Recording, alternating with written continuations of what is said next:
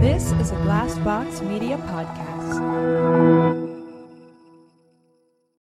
When you need mealtime inspiration, it's worth shopping Kroger, where you'll find over 30,000 mouth-watering choices that excite your inner foodie. And no matter what tasty choice you make, you'll enjoy our everyday low prices, plus extra ways to save, like digital coupons worth over $600 each week. You can also save up to $1 off per gallon at the pump with fuel points. More savings and more inspiring flavors make shopping Kroger worth it every time. Kroger, fresh for everyone. Fuel restrictions apply.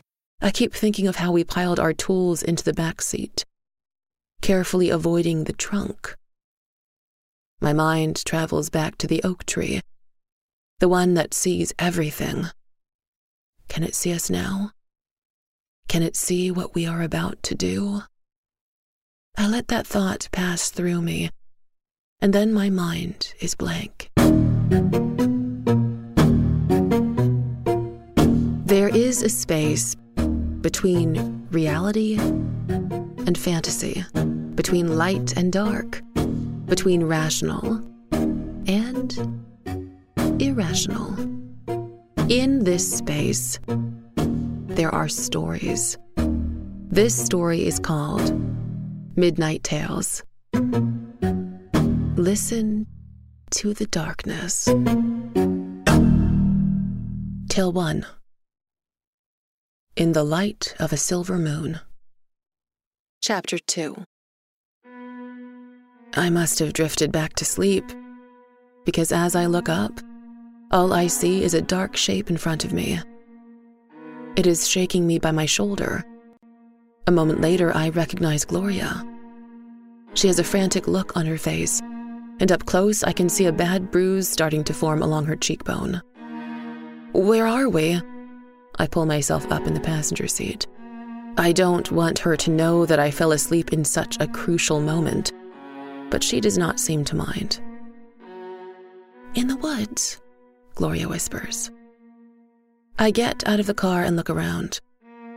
It is so dark. I have to strain my eyes to see the slightest outline of whatever is around us.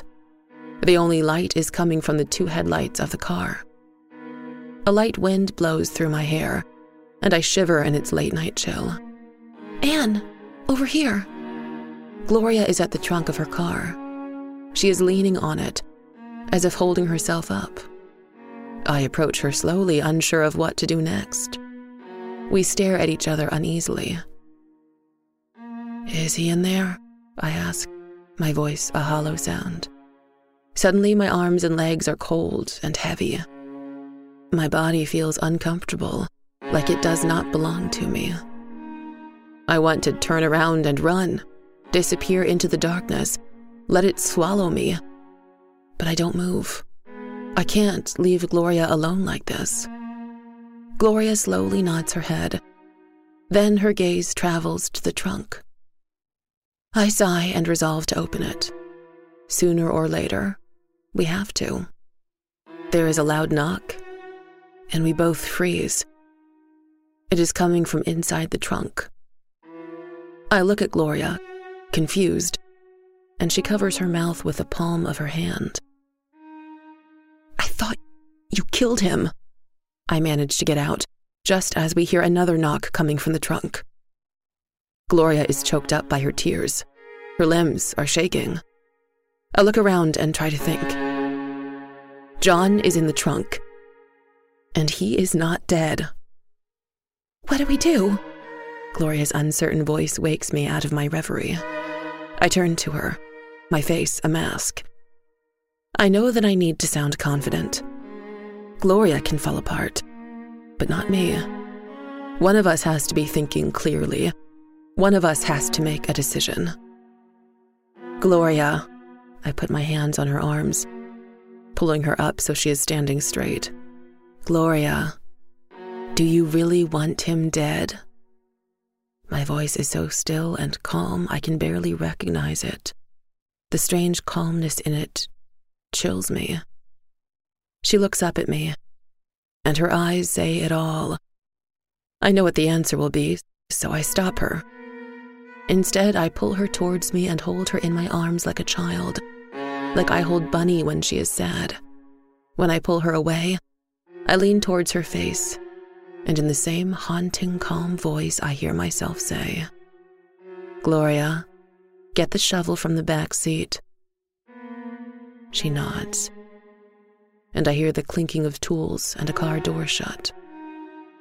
My heartbeat slows.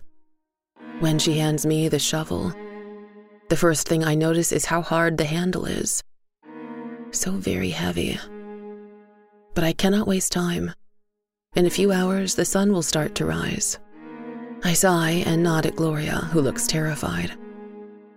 She stares at me then, her face a big question mark.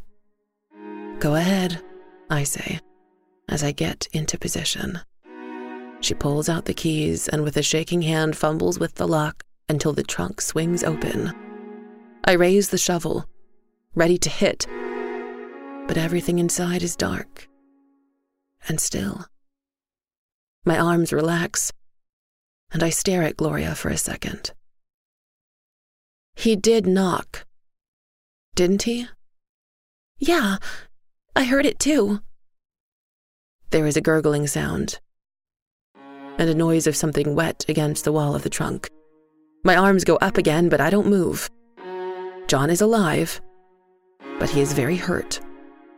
"Shit, damn it," I hear Gloria say quietly. "I swear I thought he wasn't breathing. I swear." "Shh," I try to calm her. "Quiet, Gloria. Please don't make a sound." After a moment, I get closer to her. "You got a flashlight?" No, I don't think so." We stand for a few seconds, but it really feels more like an hour.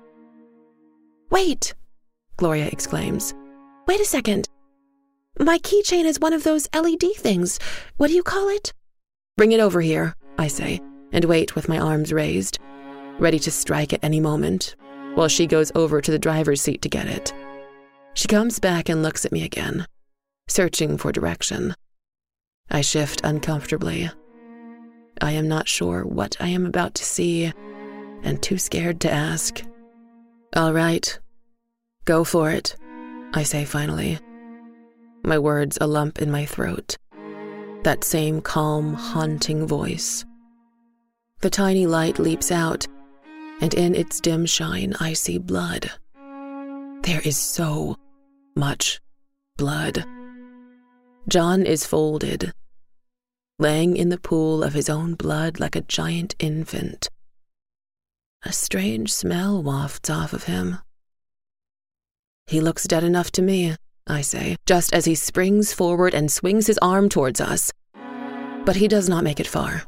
Instead, it falls and plops against the back of the car.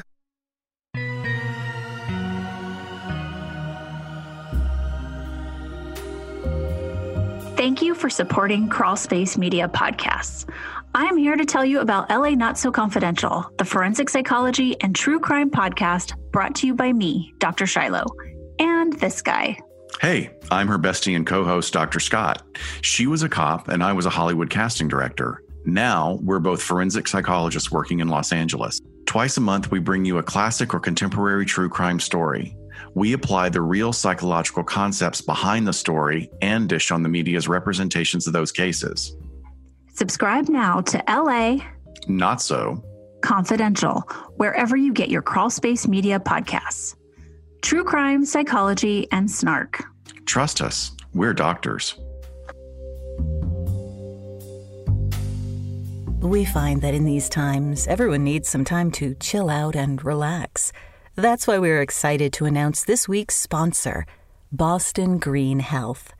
Boston Green Health is a local provider of CBD products that specializes in oils, topicals, gummies, and edibles. Boston Green Health's plant-based products can provide natural relief and rest for the mind, body, and soul. As one of New England's premier hemp-based companies, they offer a variety of all-natural CBD products that use a blend of locally sourced hemp extract. Visit bostongreenhealth.com for premium CBD oil, a delicious variety of CBD-infused gummies, luxurious handcrafted topicals, and a product line for pets. Podcast listeners can receive 40% off any purchase by using show code STORIES. Boston Green Health takes pride in being New England's most trusted CBD brand.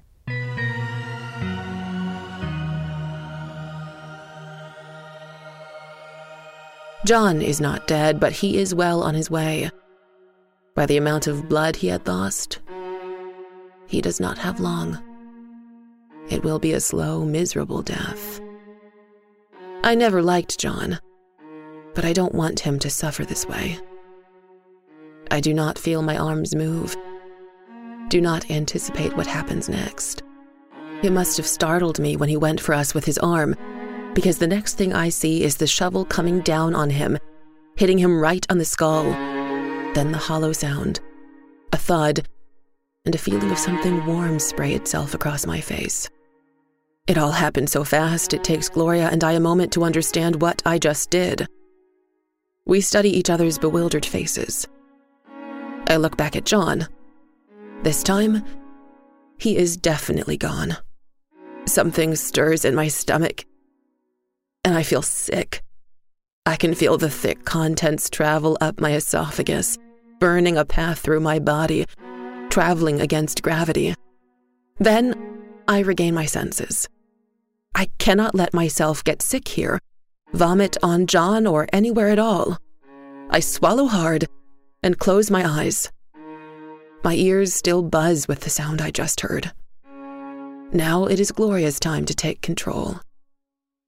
Anne, move, she commands. And I move aside, obedient. Help me get him out.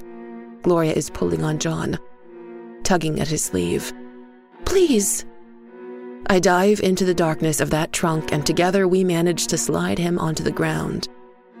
Then I grab his knees while Gloria grabs under his shoulders, and we carry him into the brightness of the headlights. There is no mistaking it now. John is no longer alive. His skin changes into something that resembles soft leather. Cold and soft. I cannot bear to touch it. His face is frozen into a frigid stare. There is something like a scowl. We work together. It is quiet. So quiet, I could hear a penny drop. The only sound is our own heavy breathing and the noise of earth and dirt being moved around. We work frantically. We dig as if to avoid something monstrous chasing us. We dig because suddenly, digging is like breathing. We work, not daring to take any breaks. When we are satisfied with how deep the hole is, we roll his heavy body into it. Gloria walks over to the car and slides a white plastic bag out of the driver's seat. I hadn't seen it before. She drops the bag into the hole where John is, and it takes me a moment to realize what this is. I don't say anything, just stare and try to ignore the muted sound of an object landing.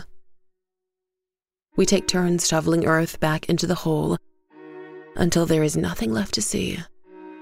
No hole and no John. Gloria and I are covered in sweat, dirt, and grime. Gloria walks over to the brush and drags some dry branches over the fresh earth. I do the same until we have it mostly covered. The sun is about to rise, and I wipe the sweat off my forehead with my soiled arm. We have to go, I say, and turn to look at Gloria. She is staring at the ground, where John had been swallowed up by the earth only a moment ago. There is a streak of tears running down her dirty cheeks. She says nothing, only goes over to the car and slams the trunk shut. I walk over to the passenger side and drop into the soft seat, exhausted and depleted. Gloria slides next to me, starts the engine, and we leave. In a minute, we hit the dirt road. I don't remember any of this. Don't remember how we got here. Gloria is silent. She is driving with her cheeks still wet. What will you do with the car? I ask, as I fight to keep my eyelids open. This is harder than digging.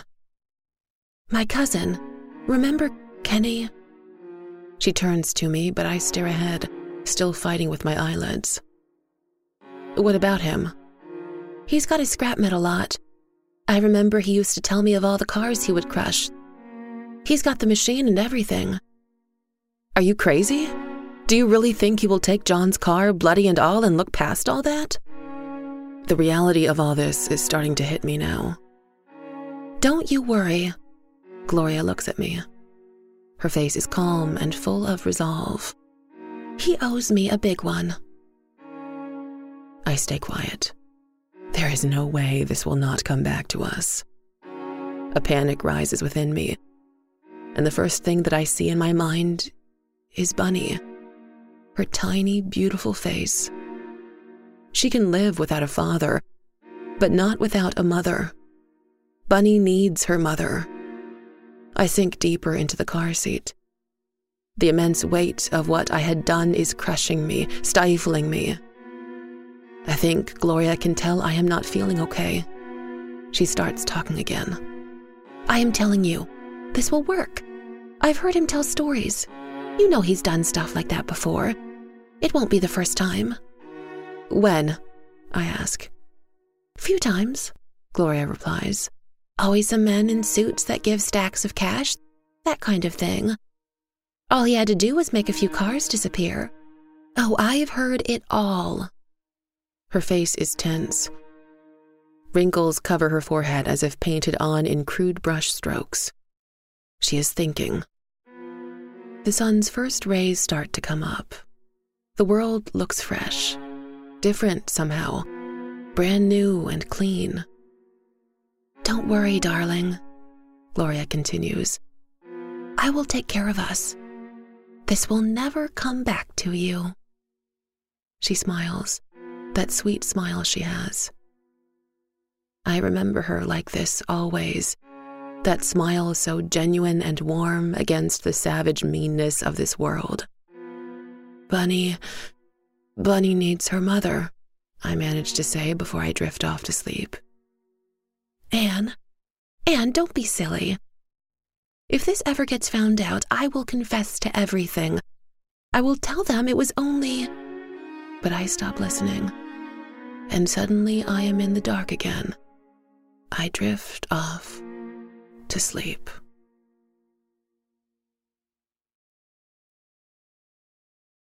On the next episode of Midnight Tales, as I approach the end of the moonlit path, I see him. He is shaking with anger and yelping in pain. As I get closer, he howls at me. Only I know this isn't just any animal. This great raging wolf is John. He looks exactly like him. As I fly over him, our eyes meet, and he bares his sharp white teeth at me, threatening. But I am not scared. I am not scared because I had already killed John once before. Thank you for listening to Midnight Tales, a Crawl Space Media production of a Pi Rational story from the in-between. Voice acted by me, Natalie Naudus. Music and post-production by David Williams. Written by Pi Rational writer. Stories from the In-Between is part of the Crawl Space Media Network family. This is a Glassbox Media podcast.